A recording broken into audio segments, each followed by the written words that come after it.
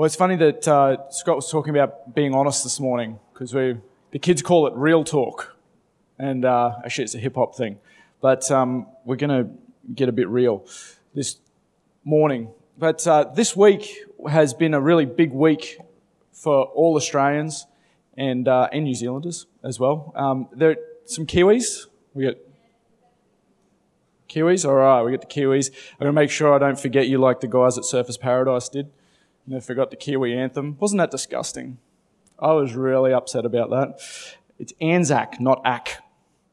Anzac. It was Anzac Day through the week. And how many of us did we get up? Did we get up and get to dawn service? A bunch of us got out to dawn service. Not all of us, some of us did. It was, I'm up early anyways every morning, but it's one of my favourite holidays of the year as we stop and remember that day in particular and the events of that day in 1915 and all that happened. But I think it's one of those days that all Aussies and Kiwis on Anzac Day, we tend to stand a little bit taller, don't we? I don't know about you, that's kind of my experience, is I stand a little bit taller on Anzac Day, and there's a real sense of pride and a real sense of joy in such a horrible thing that happened. There's a real sense of pride that fills you as you stand, as the sun's starting to come up and you hear the bugle and you hear the story and you hear the ode, and it's just a very powerful time. And you hear the anthems sung, both anthems hopefully. You hear both anthems sung, and the service that we were at, the dawn service that we were at on Wednesday, was there was three Kiwi girls who sung both anthems, and I was in tears. It was amazing the way that they did that. But I want to start this morning by reading you a poem. It's a poem that you all know, that we know really well. It was written by a man named Lawrence Binyon in 1914, which is very interesting. We know the second verse of it, but I want to read you the first verse as well. And it goes this way. It says, They went with songs to the battle. They were young, straight of limb, true of eye, steady and aglow. They were staunch to the end against odds uncounted. They fell with their faces to the foe. They shall not grow old as we who are left grow old. Age shall not weary them, nor the years condemn. At the going down of the sun, and in the morning, we will remember them. And all Australians and Kiwis know how to respond to that. We say, lest we forget. Lest we forget. It's such an important phrase, lest we forget. And my great-grandfather was part of the light horse that at the Battle of Beersheba. I don't know whether he went into Jerusalem or not, but he was at the Battle of Beersheba. We know that for sure. And my grandfather, who I'm named after, funnily enough, his story, they should make a movie about my grandfather's story because it's phenomenal. My great-grandfather probably came home with PTSD. They didn't know about that in those days, and he wasn't exactly the most loving man, and kicked my grandfather out of home at 14. And my grandfather, I think it was 14, and for a number of years he lived on the streets in Sydney, and he was, in particular, his home was Hyde Park in Sydney. And at 16 years old, he signed up to go to war, and he signed up predominantly so that he could get some food and a bed. He had no idea what he was signing up for, and at 16 years of age, he got put into a battalion called the 2nd, purple over green. And I'm going to get it tattooed somewhere on me at some point, because their motto was in Latin. In Latin, it was Nulli Secundus, which means second to none. And at 16 years old, he was a bit older than that at different points, but he got put into a battalion that fought at every major battle in World War II. He found himself in Tobruk. He found himself at Kokoda. He fought both the Germans and the Japanese. He actually got captured by the Germans on the island of Crete and was a POW. And he was a tough bugger because he escaped. He said, "Bugger this, I'm out of here." And he escaped up into the mountains, and it was winter and there was snow, and he had one of his big toes was always black. because he got frostbite. And he escaped up into the mountains, and the villagers up there nursed him back to health because obviously he wasn't in great nick. And then when he got back to his unit, they shipped him off to Kokoda.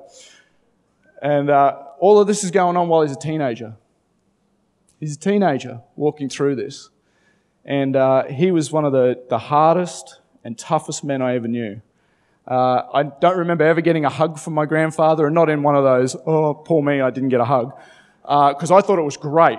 As a young kid, it was always the handshake. And the handshake would come out and he'd drop you to your knees. He'd squeeze your hand. And so it was like this kind of thing when you see Granddad, it was like, oh, I'm going to get you this time. And it wasn't until I was about 11 or 12 that I actually managed to go toe-to-toe with him. And but he was a tough old bugger. But there's something, it's up there, oh no, it was up there before. There's something that's very tenacious about who we are, both as Australians and I'm going to include Kiwis in there as well. There's a tenacity that I saw in my grandfather that even though it was tough, he just kept going. He might not have always done it well. He might have had his struggles and he didn't exactly do it perfect. But what the Anzac thing demonstrates to me is that sense of that Anzac spirit that we speak of, and that spirit is not in opposition to the Holy Spirit. It's actually an inheritance that we've been given by God that is part of a very unique thing and a very unique inheritance that we have. I'm going to just talk about that a little bit.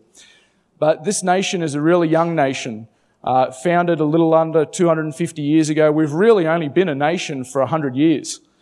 And in that 100 years, we've journeyed a long way.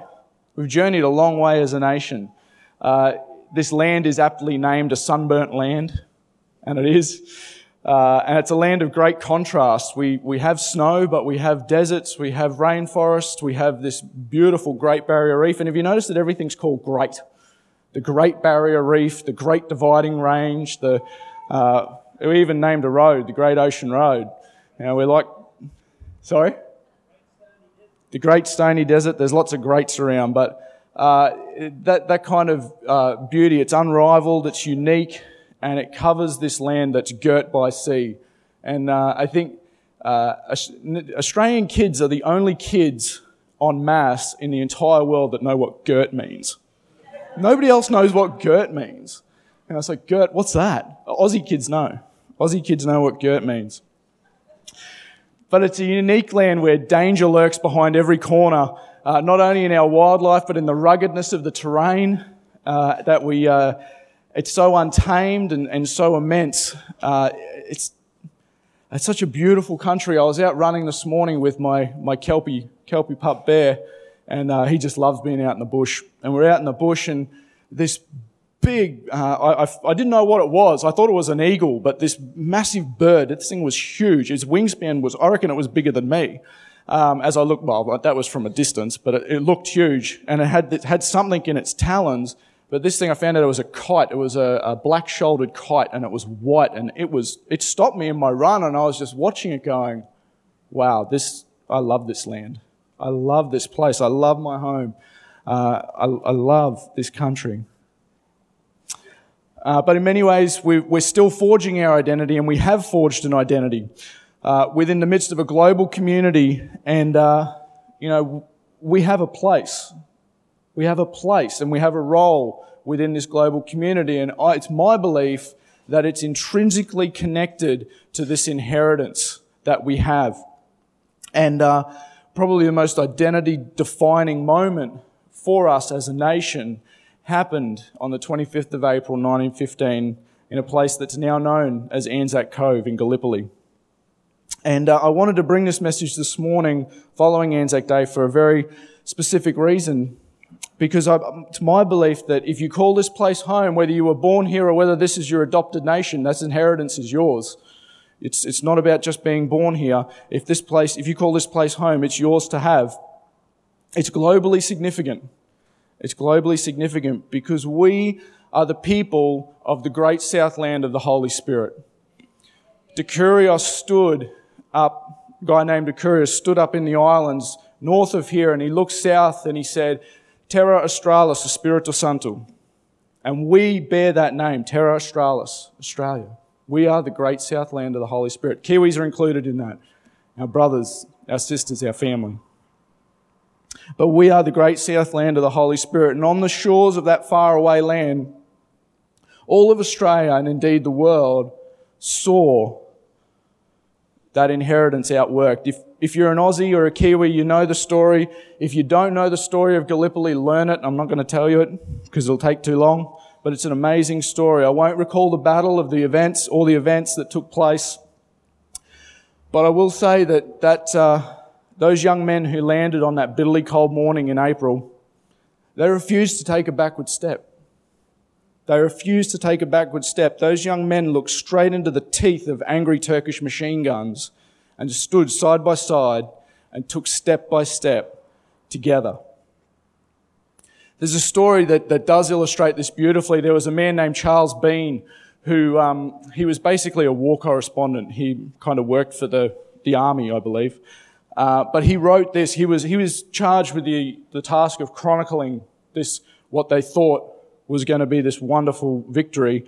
But he wrote this, and it's incredibly impacting. He said, each time they charge forward, the cry of, "Come on, Australians," rings out. It was great to watch them as they went, Bean would recount. Absolutely unaffected by the bullets. Their faces were set, their eyebrows bent, and they looked into it for a moment as men would into a dazzling flame. I never saw so many determined faces at once. Bean keeps moving among the men, doling out water and making each can he carries go as far as possible by asking each man not to have too much. Each fellow took about 2 sips and then handed it back, Bean would faithfully record. Really, you could have cried to see how unselfish they were. Australians and Kiwis never give up. We never give up. We're marked with an unquenchable tenacity and offered pig-headed determination to get it done. There's a wonderful line in John Williamson's song True Blue, "Will you tie it up with wire just to keep the show on the road?" That's what we do. It makes us world-class athletes. Maybe not the Kiwis. No, I'm joking. And it permeates a composed character, which is how she'll be right. That saying, she'll be right. That's how that should be properly understood. It's not an indifference. It's composure. She'll be right. Keep going. She'll be right. It's composure. We see it all throughout our short history. The reason we're drawn to Sir Donald Bradman, not just because he was an outstanding cricket player, an outstanding batsman with an outstanding average, but because he fought against another John Williamson song, he fought against the odds and put others in the shade. He stood up when Larwood decided to bounce the living crap out of him, and he stood there and he took it, and he showed them this great spirit that he kept going, and he kept going. It's the reason that we, here in Queensland anyways, are so endeared to our rugby league team. Because they never give up. They never quit. They keep going. They keep going. Game 2 last year, we were losing. We should have lost that game. We nearly turned the thing off at half time. We were playing so badly. And then there was a moment, and the great sage, Gus Gould, as Cooper Cronk kicks it out for field position, and the great sage says, "I'm not sure why he kicked it out like that." And there's a moment, as soon as he says that Cooper Cronk looks at Jonathan Thurston and they give each other a nod. "We'll be right. We got this. And JT, you little beauty, you kicked that sucker and we won." It's beautiful, isn't it? Just beautiful. Away from sport now before I get too caught up. Game 3 was, you know what? This is the thing that is so amazing about Australians, and I think that you can all hopefully you might or may not agree with this. I would much rather see us come back to win than see us flog them 70-0. There's something unique, and because it taps in to this thing, it taps into this inheritance that we have. With our backs against the wall, we'll fight. We'll keep moving forward. We'll keep coming at you. We won't stop moving. And I think that for me, that was game 2 was, well, game 3 was pretty special too, but game 2 was pretty good. Let's get away from sport. In a wonderfully prophetic way, our coat of arms, the Australian coat of arms, is a wonderfully prophetic symbol of this tenacious inheritance that we have. And I don't know whether it was done this way on purpose or not. Perhaps it was, perhaps it wasn't, but it's sitting up there in the corner. And most Australians know about the kangaroo and the emu, that physically they can't take a backward step. They can't do that. They can't step backwards. They just can't do it. If you've seen a kangaroo's feet, you can understand why. But they can't go backwards. They can only move forwards or to the side. They can't go backwards. And if you look at it up there too, they're looking each other dead in the eye. They look each other dead in the eye. But one of the things that's not so well known is the thing that encases our coat of arms up there. And that's wattle. The wattle tree. Now the wattle tree, it's a bludger of a tree if you've got hay fever. It's an absolute bludger of a tree. But one of the things that's amazing and unique about wattle, because we've got many native trees and many native flowers that could have been up on that coat of arms, but for some reason they chose wattle. And one of the things that's amazing about wattle is you can plant that sucker anywhere and that thing will grow.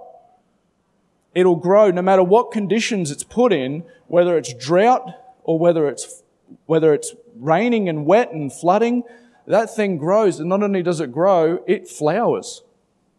It flowers. No matter where you put that thing will flower. I was running this morning and smelling the wattle, because the wattle's out a couple of times a year. The wattle blooms, and you just can't stop it. You just can't stop it. And speaks of this tenacious inheritance that we have, and it's a wonderful inheritance. A wonderful inheritance. But like all things that God has designed, we have an enemy that opposes it, and always in rather uncreative ways works in the opposite way, in the opposite spirit to those plans. And so this is a message for us as the church, both specifically how this inheritance works out as we walk life now, far from Anzac Cove, but we walk life now with our own machine guns, looking into the teeth of those machine guns of our own as we walk life.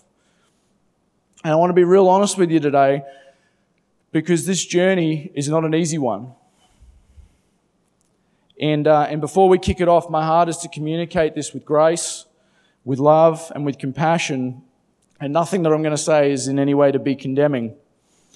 Because if we're going to be a loving community who lives in and leads others in the power of expansive hope, then we've got to learn how to process and we have to process and learn to live with disappointment.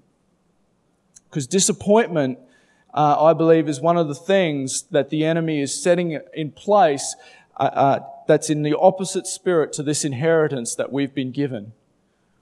It's only one of the things, but I think it's a major thing. Because the reality is for us as the church, the more risks we take, the more we step out, the more we reach in, the more moments that we'll see the kingdom break through. And the reality is that there's also moments where we won't see the kingdom come. We won't see that happen. So the more you put yourself out there, the more you're going to see Him do, and the more you're not going to see Him do. And if we're learning to be kingdom people, living a kingdom lifestyle of pursuing this King as He pours out His generous life and hope, transforming our community, the reality is along the way we're going to face moments where we reach for the kingdom, we put ourselves in vulnerable moments, and His glory won't cover us. And probably one of the greatest barriers for us as individuals and as the church across the planet, but for us in the church in Australia in particular, is pursuing a king and his kingdom and his kingdom breaking in is disappointment and discouragement. Those moments where we've reached for it and it hasn't happened. And how we handle that, how we journey that, makes all the difference in our communities.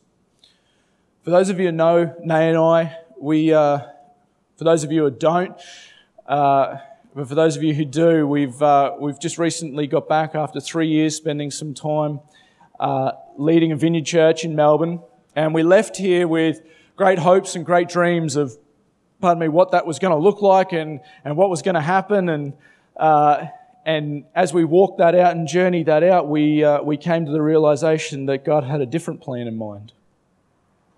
That the plan that we had, the idea that we had, our hopes and dreams, were a little different to the ones that He had for us, and in sending us there.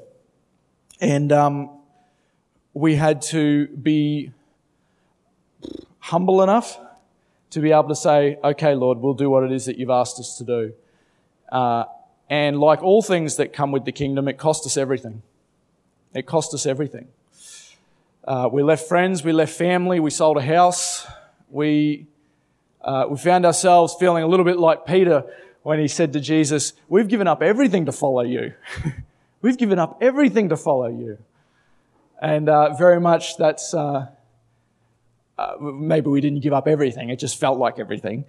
And we took off, and we thought that we were stepping into something that was going to be long and beautiful and hard too, because ministry is not easy. We weren't expecting a cruise ship in any way, but we had to journey that, and now we find ourselves back home and trying to work out what happened there.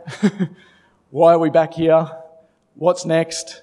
And we have a whole bunch of questions that are all wrapped up in that, and also a whole bunch of disappointment that's also caught up in that as well. And so we've been on that journey of processing that disappointment, of walking through that disappointment and learning, what does this even look like? How do we do this? Because anybody who's been in ministry for any length of time knows that it's not all sunshine and rainbows. There are lots of sunshine and there is lots of rainbows, but there's also lots of hard stuff too. And there's lots of pain in there too, and certainly we've had our fair share of that without going into too much detail. So what I want to do now, as we step a little bit deeper into this, is I'm just going to pray. I'm going to pray very specifically, and then we're going to jump into some of the things that are in the Scripture.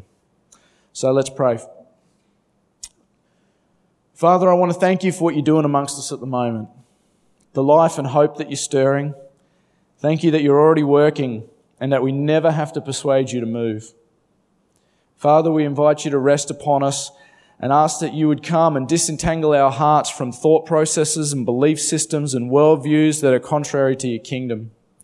And I ask today that You would put in us the power of expansive hope that will allow us to demonstrate faith to a watching world.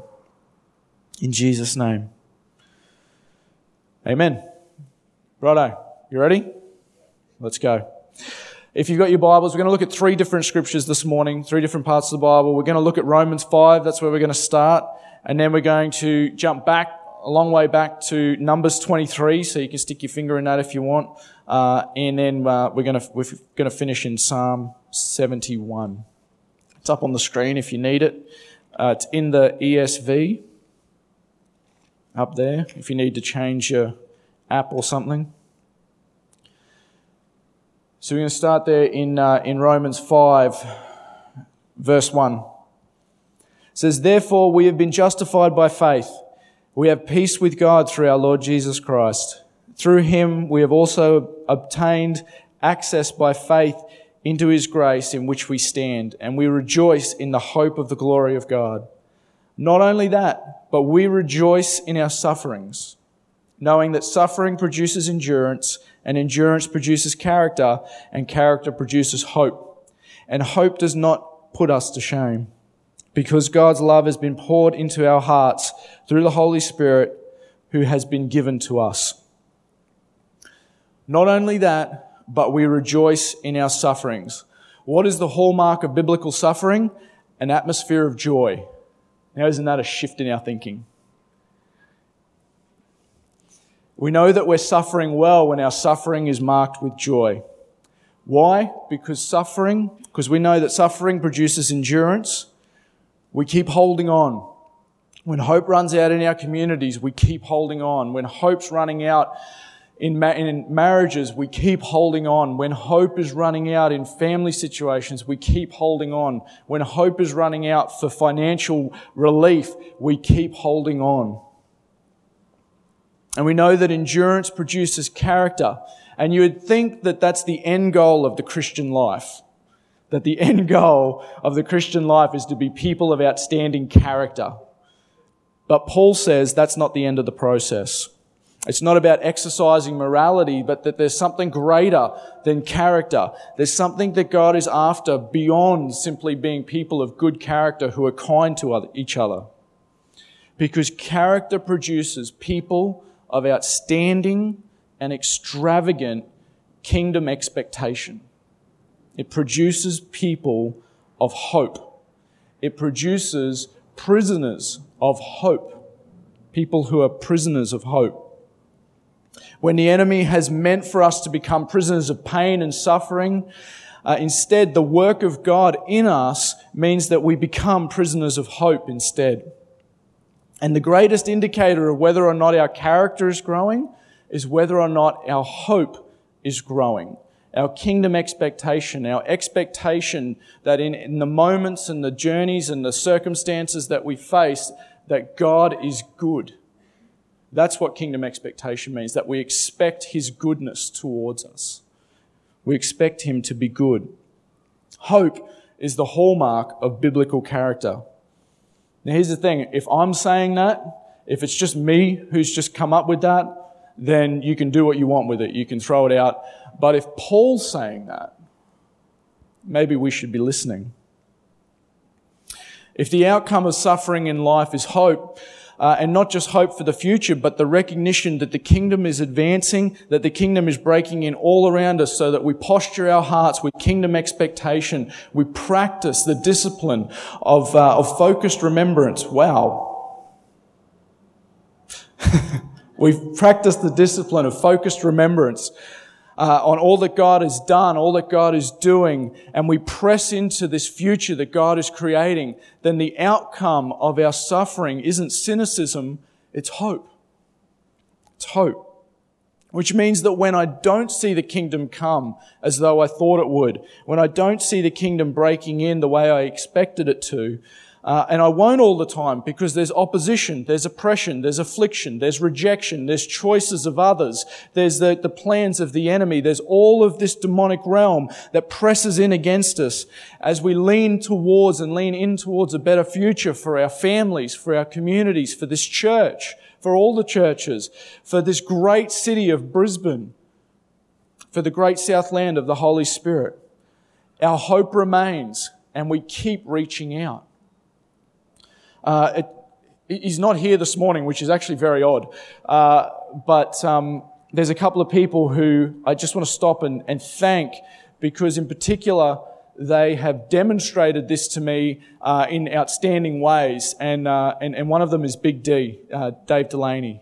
And if you know much of his story, it's not my story to tell. You have to ask him. But I've seen him walk some incredible adversity and still walk incredible adversity. And that guy is always smiling. I don't get it. You wouldn't know some of the stuff that he's walking through, because there is this atmosphere of joy around him all the time. All the time.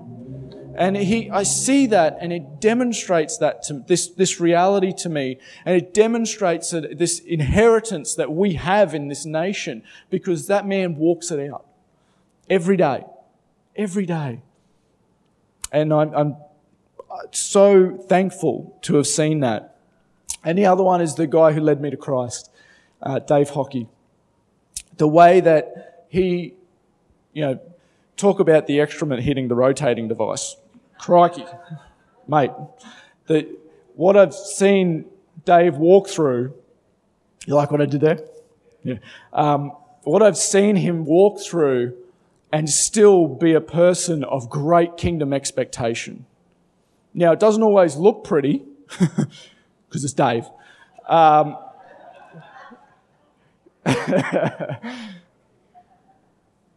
But he keeps showing up. And he keeps stepping up to the crease. And he keeps taking the balls that are delivered. And he keeps going. He's still a chappie at my old high school. And he's still going. And for me, he's a person of hope that Paul is talking about in this. And they're two completely different people in the way that they walk that out. And if you don't know them yet, I encourage you to catch up with both of them, because they're both outstanding in the way that they live this out. And I've said it many times to him personally, and I'll say it now. Dave's my hero. He's my hero because of the way he does that. Okay, because I want to be like that. I'm not. And that's not me trying to be self-deprecating. That's just me being honest and assessing my walk of maturity. I'm not there yet, because I don't always walk it very well. I don't always journey it very well. And I look to these two men as wonderful examples to me of what this journey of walking through suffering, of walking through disappointment, of processing disappointment and still reaching out. They do it very well. Okay, it's enough of this love fest. Numbers 23. Numbers 23. Now this is, we're just going to read a small section of that, which is not exactly the greatest exegetical thing to do, but I want to grab hold of something that a bloke named Balaam, if you want to get real ochre about it, because we're talking about being Australians, he's Balaam. Oh, Balaam. But the way his name is pronounced is Balaam. And this is before he falls off the map and he has donkeys talking to him and all sorts of crazy stuff. This is when he's still working very hard to honour God. And he says this thing in verse 19 there. He says, God is not man that he should lie, or a son of man that he should change his mind. Has he said, and will he not do it? Or has he spoken, and will he not fulfill it? And here's the thing, because we've all walked moments in our lives where we've reached for the kingdom, where we've prayed for that sick friend and they didn't get healed, where we've prayed for a marriage and it still broke up, where we've risked speaking to that person about the kingdom of God and they've rejected us. We've all walked those places in those moments on various degrees and in various scales. That disappointment that we faced, we've all honestly sat with this question and answered, I'm not sure. I'm not sure, God. I'm not sure if this statement is true. Does God speak and then not act? And what we do with those moments where we felt that God had spoken, but it didn't come to pass, those moments when it feels like he did change his mind, makes all the difference in our communities, because we represent Jesus everywhere we go.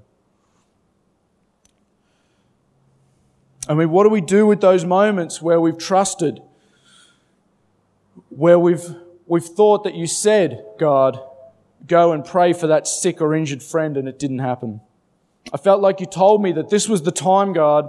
I felt like you told me that this was the time that I was supposed to get married. I thought that this was the time that this new job was coming. I thought that this was the time, God, when I should start a new business or change my career. I thought that this was the time when I was supposed to reach out to that estranged family member. I thought that this was the time. And it doesn't happen. What do we do when we're struggling to say amen to this verse? When we find ourselves in moments and places of absence, when we encounter absence in our lives. When we read it and we want to celebrate, but secretly, inwardly, we're actually saying, I'm not sure. I'm not sure. I want to say that you speak and act, but the truth is there's many moments when your kingdom hasn't come the way I thought it would. If you've ever been in that moment, that's a moment of disappointment with God. And disappointment with God relates to those moments in life where we believe or carry the thought that God has failed to fulfill something that He said in line with our hopes and our dreams. You ever been there? You may be there right now. You may be walking through those moments right now. And perhaps the hardest part of walking through those moments is that we believe that He has the power to act and deliver, to change circumstances, and yet He hasn't. those moments are when we become disappointed with God. And what do you do with those moments?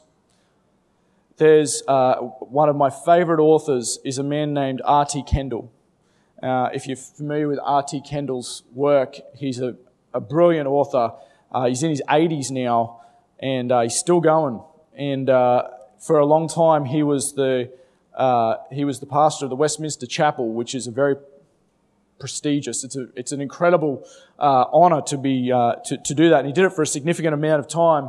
R.T. Kendall, he wrote this really amazing thing. He said, sooner or later, every believer experiences disappointment with God. And he says 90% of those believers never recover from the experience. Now, I don't know if he's right or he's wrong. I don't have statistics or anything like that. But what I do know is that while we're reaching and pressing into life and hope for our community in the power of the Holy Spirit, that if 90% of us never get past the disappointment, then that culture begins to infect everything we touch. And I found myself in that place.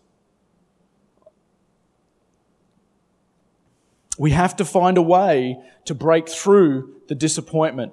Because here's the thing, if we don't, what we do is we begin to reduce our theology and our practice to our wounds instead of fixing our theology and our practice on His wounds. And His wounds are enough. His wounds are enough for me. His wounds are enough for my family, are enough for this church, are enough for our state, are enough for this great shire of Moreton Bay. It's kind of gotten a bit bigger in the last few years. It used to be Pine Rivers. But His wounds are enough. And so what happens is if we don't find a way to process and work through that disappointment, we begin to reduce our theology. So the way that we see God, the way that we understand who God is, our theology begins to be reduced to our wounds. And our practice, therefore, what we do throughout our day and how we respond to things around us and people around us also begins to become reduced to our wounds rather than His wounds. Now, if I'm operating out of my wounds, I begin to infect everything around me, and not with hope, but with weariness, with cynicism, with fatigue, with brokenness. And I've got enough of that stuff to go around at certain moments and times. Told you it was going to be real talk. Now, should we pretend that we don't have the wounds? No. Please don't do that. Don't pretend like you don't have the wounds. And again, like I said, this is not to be condemning, but Jesus had a word for that. Hypocritas. The hypocrites, the actors. That's what hypocrite means. A hypocrite, that word in classical Greek, hypocrite, was the name of an actor. And so Hugh Jackman is a hypocrite. Might get in trouble for saying that. Actors, those who act. Please don't do that. If you've got the wounds, don't pretend like you don't have them. What we need to do is find a way to bring our wounds to the wounded healer and allow Him to pour His Spirit into us and allow Him to spill His hope into us. And there's no one model for that. There's no one model for that. Everybody will journey that in different ways and in different methods. For some of us, we need to talk it out. We might need to go and sit with a counsellor and talk through that. That's how we can process that disappointment. There's all sorts of different ways. For me, I process when I'm training of all the stupid things to do. When I'm in the gym or if I'm out running with my Kelpie pup and I've got my headphones on and I'm listening to music, I'm listening to a podcast and I'm running or I'm lifting weights, that's where I'm thinking and I'm processing, and that processing happens in conversation with Jesus and at appropriate times as I feel like He's speaking to me and I'm beginning to understand something. I've been processing what was going on there. Why am I feeling this way? And then I may need to talk to somebody about it at different times. There's no right or wrong way to do that. And so I guess I just want to throw that out there and say, there's no one way, but find a way. Find a way. If you're not sure, then maybe it is helpful to talk to somebody about that. I don't know how to process this right now. I'm not sure. I'm feeling this way, but I don't know what to do with that. I don't know what to do with that right now. Romans 5 says that hope doesn't disappoint us. Why? Because God's love has been poured into us by His Holy Spirit.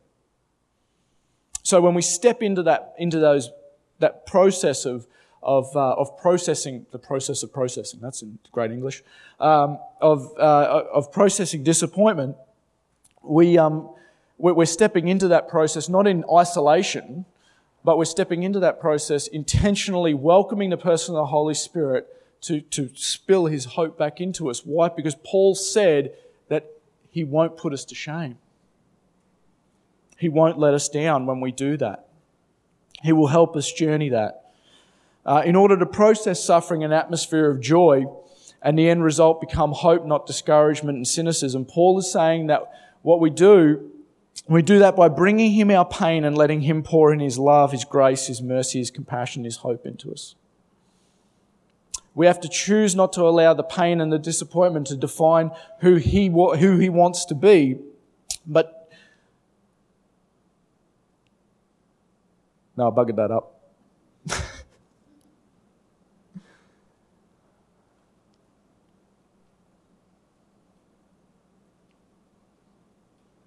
You ever read something and it makes absolutely no sense?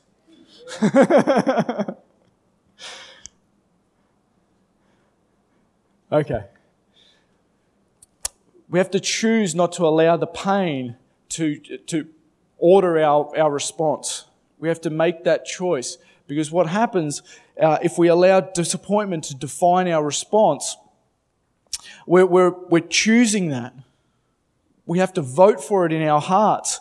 And the thing is that when we choose to enter into this process, we enter into this process in a place of utter weakness, complete and utter weakness. And that is not a place that we're ready to go often. But here's the thing.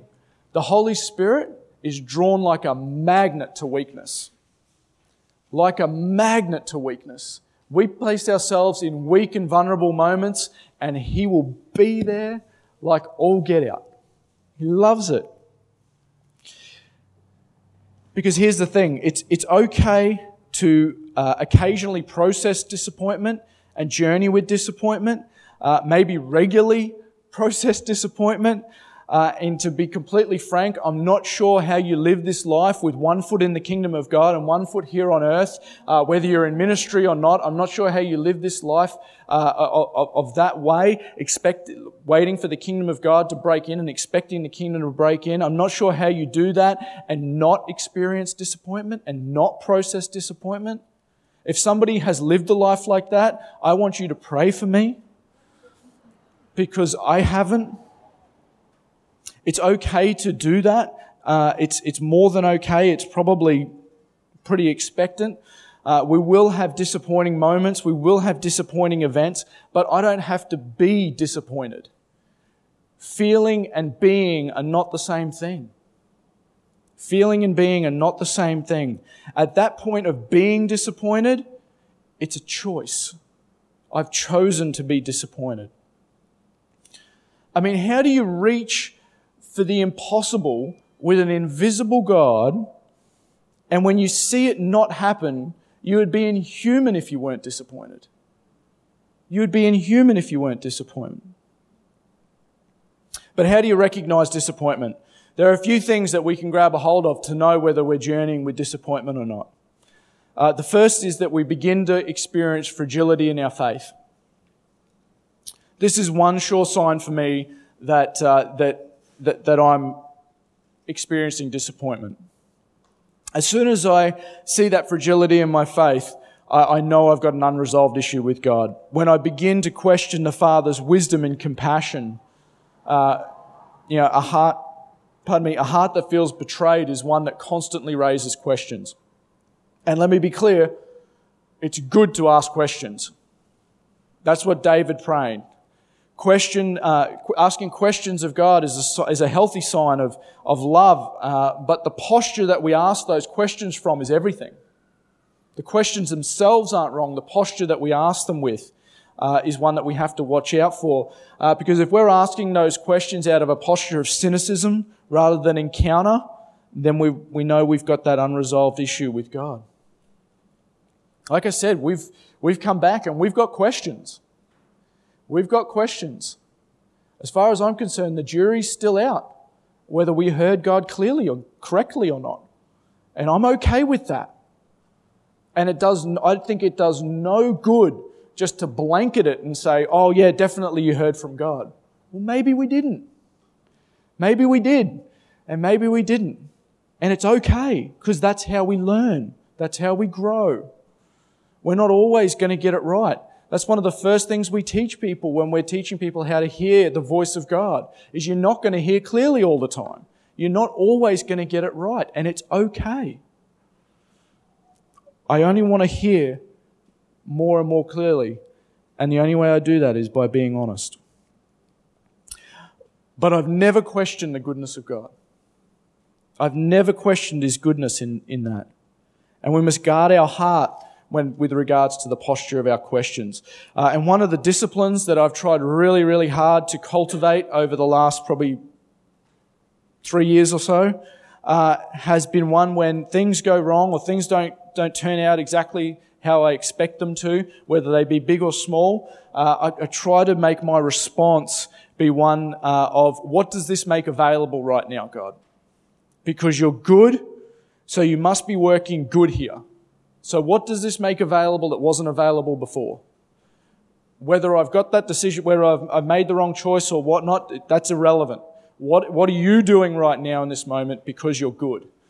And I've even, in more recent times, found myself, there's the catchphrase of the people of God in the Old Testament. You'll see it very, very often, and we're talking about this at the pub through the week, was catchphrase of the people of God was, He is good and His love endures forever. And it's 4 words in Hebrew. It's Yada, Adonai, Chesed, Olam. And I found myself singing it. I sing it. Fair dinkum. I'll sing it. Because I find that in those moments when I'm beginning to find myself being unsure, I need to get myself back to the place of understanding, no, you're good and your love endures forever. And so I'll just sing it over and over. I say, Yada, and I'm going to do this. Adonai, Chesed, Olam. And I'll just do it over and over. Because I figure if it was good enough for the people of God to sing that over and over for 13 kilometers in 2 Chronicles 20, it's good enough for me to do it for a couple of minutes. Well, maybe. It's up to you. You find your way. You find a way to walk through that.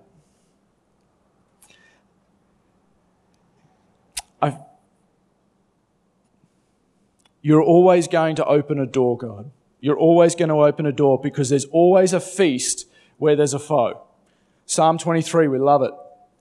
Where's the feast? In the presence of the enemies. What a stupid place for a feast. Come on, God. Can't it be with a bunch of friends and, everything's all good? No. The feast is where the enemies are. Righto. I'll go there. But it helps us in those places of knowing that when there's opposition, when there's things that aren't going right, God, you've got a feast there. There's a feast for me there. Another way of knowing you're experiencing disappointment is doubt begins to surface. Doubt begins to surface. Now, I don't know who said this specifically, but it's not sin to doubt your beliefs, but it is sin to believe your doubts. And if we begin to question the goodness of God, that's sin. We can dress it up and we can call it honest doubt and all of those sorts of things, but the reality is that the Bible tells us that that's unbelief, and unbelief is sin. Now, the wonderful news in that is that thing sitting over there, the cross, in that it may be sin, but there's a way through it. And I don't need to be kept in that place. The fourth way is I begin to reduce my level of expectancy. No longer am I expecting great things from a great God. If I walk into a room and expect nothing, that's a sign that disappointment has gained a grip on my heart. Because it's normal for believers to walk in outstanding hope. It's normal for believers to enter into a room and expect great things. It's normal for believers to get up on a Sunday morning, come to church, and think, you're going to rock this place today, God.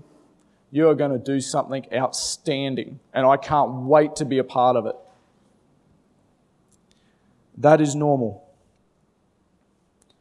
It's one thing to live experiencing disappointment. It's another thing to expect disappointment. Once I live expecting people to let me down, once I live expecting that God won't show up, we're in that place where my heart is beginning to shrink. My heart is shrinking and it's not growing in that place. And that's when we begin to get selective about our assignments. We choose to safeguard ourselves from risk because we don't want to be disappointed again. And speaking of inheritance, one of the great inheritances of the vineyard is risk. People who will step out and take risks because they know that God is good and He will show up. But bring it all together now, Psalm 71.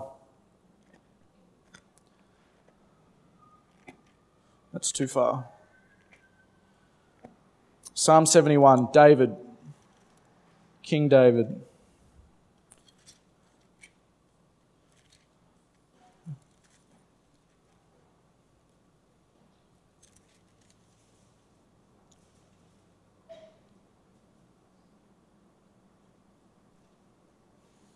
Okay, I'm going to start in verse 4 there.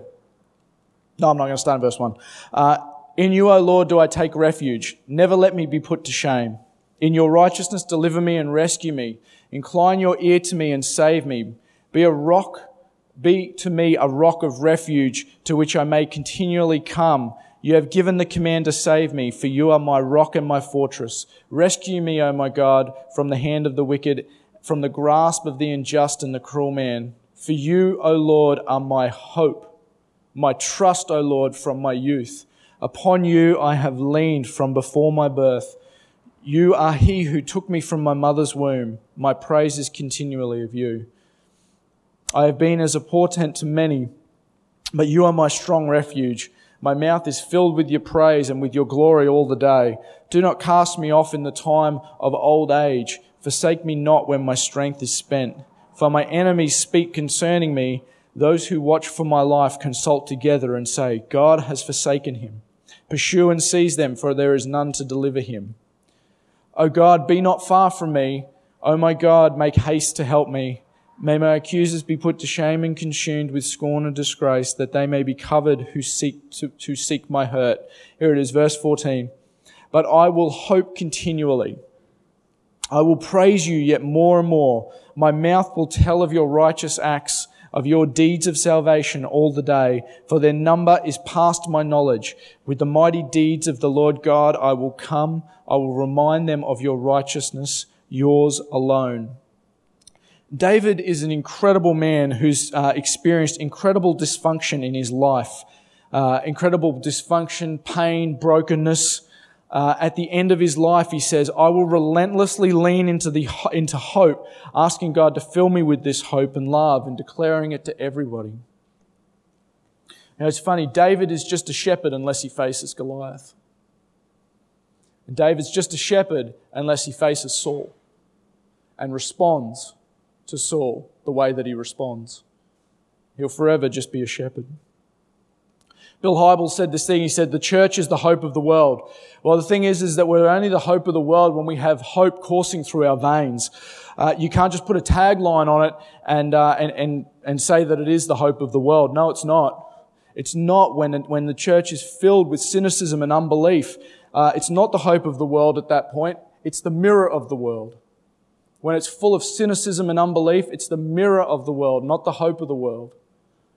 You can't just put it, it's Jesus' heart and it's His intention that we be the hope of the world, but only when we've had hope coursing through our veins. If hope is not the very center of who we are, if our expectation isn't set there, if our posture and our expectation is one of cynicism, of doubt, well, we're the mirror of the world at that point and not the hope of the world.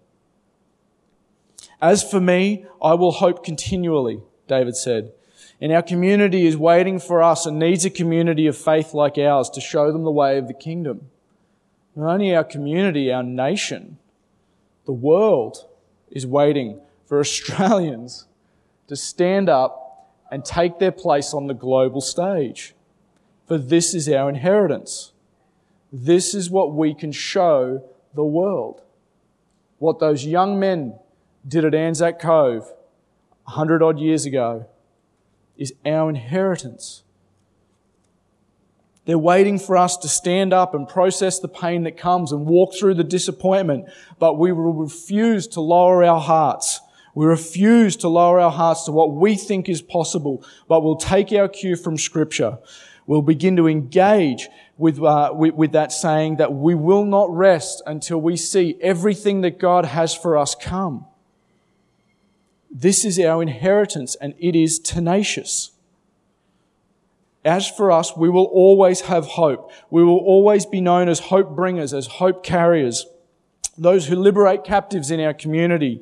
We can't do that by ourselves, but because of the overshadowing power of the Holy Spirit, we can lead people into life and hope.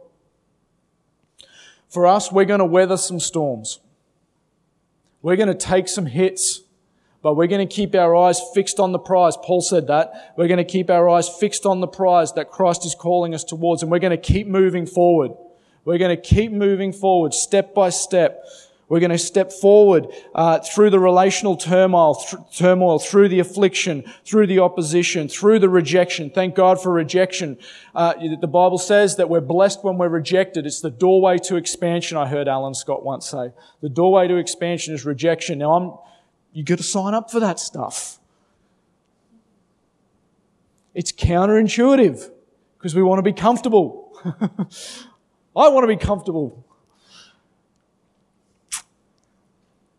You've got to have enemies to get an inheritance. You've got to have enemies to get an inheritance. We have an enemy who is running to strip us of an inheritance that is tenacious, that is completely resolved to saying we're going to keep moving forward no matter what we face, no matter what comes at us. We're going to keep moving forward. We're going to keep reaching towards this invisible kingdom that is still so incredibly tangible when it gets earthed. We're going to see change. We're going to be people of change in ourselves and for others around us. All right, that's enough for me.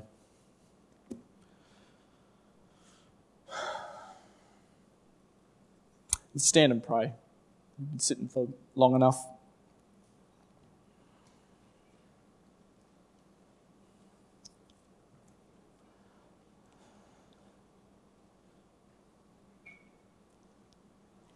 Holy Spirit, we welcome you. We welcome you, and we ask that your peace would rest on us right now.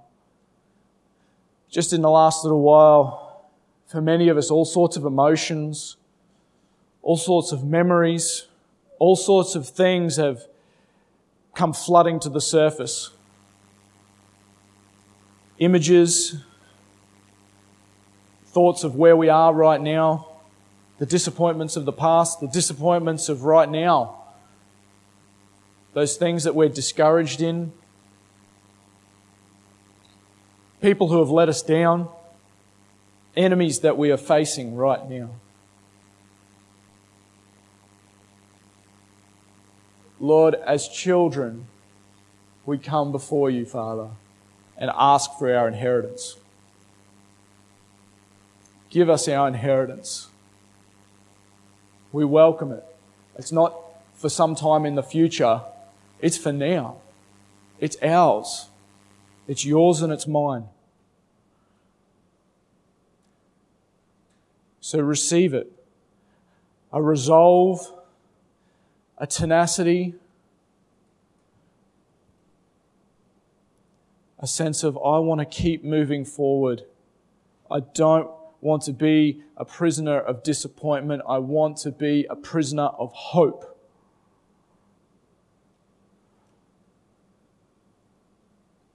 just where you are right now, I invite you and welcome you. If that's for you, just say yes and amen to that in your heart. I can't choose it for you and nobody else can choose it for you. It's a choice. It's a choice that we all have to make.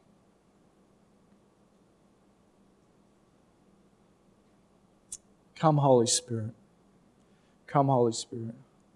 For those of us who are just feeling the grind and the pressure as the enemy presses in around us, as we're feeling our hope draining from us, Holy Spirit, fill us up.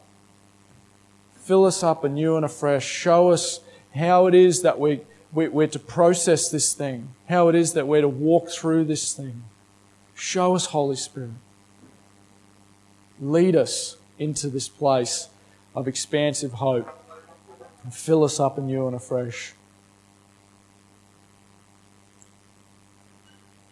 Come, Holy Spirit. One of the things that was on the words of knowledge for this morning is that the Lord wants to help people who want to hear Him more, trust Him more, and rest in Him more. That's spot on. And so I just want to welcome you that if that's for you, if anything that I've said this morning has touched something in you, you may feel that there's some disappointment that that's unresolved, that you feel like you need to process, and this is just the beginning of the journey. You may, whatever it is in that ballpark, I welcome you to come to the front now, to take a step forward, a physical step forward in response and say, I am not going to stay here. I am not going to even take a backward step. My inheritance is to go forward. And I'm going to go forward this morning. I'm going to step into what it is that you want for me, Lord. So I welcome you to do that now. And this is quite a brave thing to do. I don't want to kind of wash over that at all. It is a very brave thing to do, to admit weakness, to admit vulnerability. And in particular, I'm talking to the blokes here, because we don't do that very well. And there was a man named Bill Grates. I'm just going to share this very quickly. There's a man named Bill Grates who was part of the civil rights movement in the US. And he was asked one day how it was that he was so courageous as they walked that journey out in the early days of the civil rights movement. And he said, we came to understand that courage and bravery did not happen in the absence of fear, but that they happened and they were doing what was right and what was needed in the presence of fear. Don't let that fear hold you back this morning. I'm not trying to push or labour the point, but don't let that fear hold you back this morning. If there's something that you need to come and step into with the Holy Spirit this morning, then we really don't want you to leave without that. And there are a couple of other words.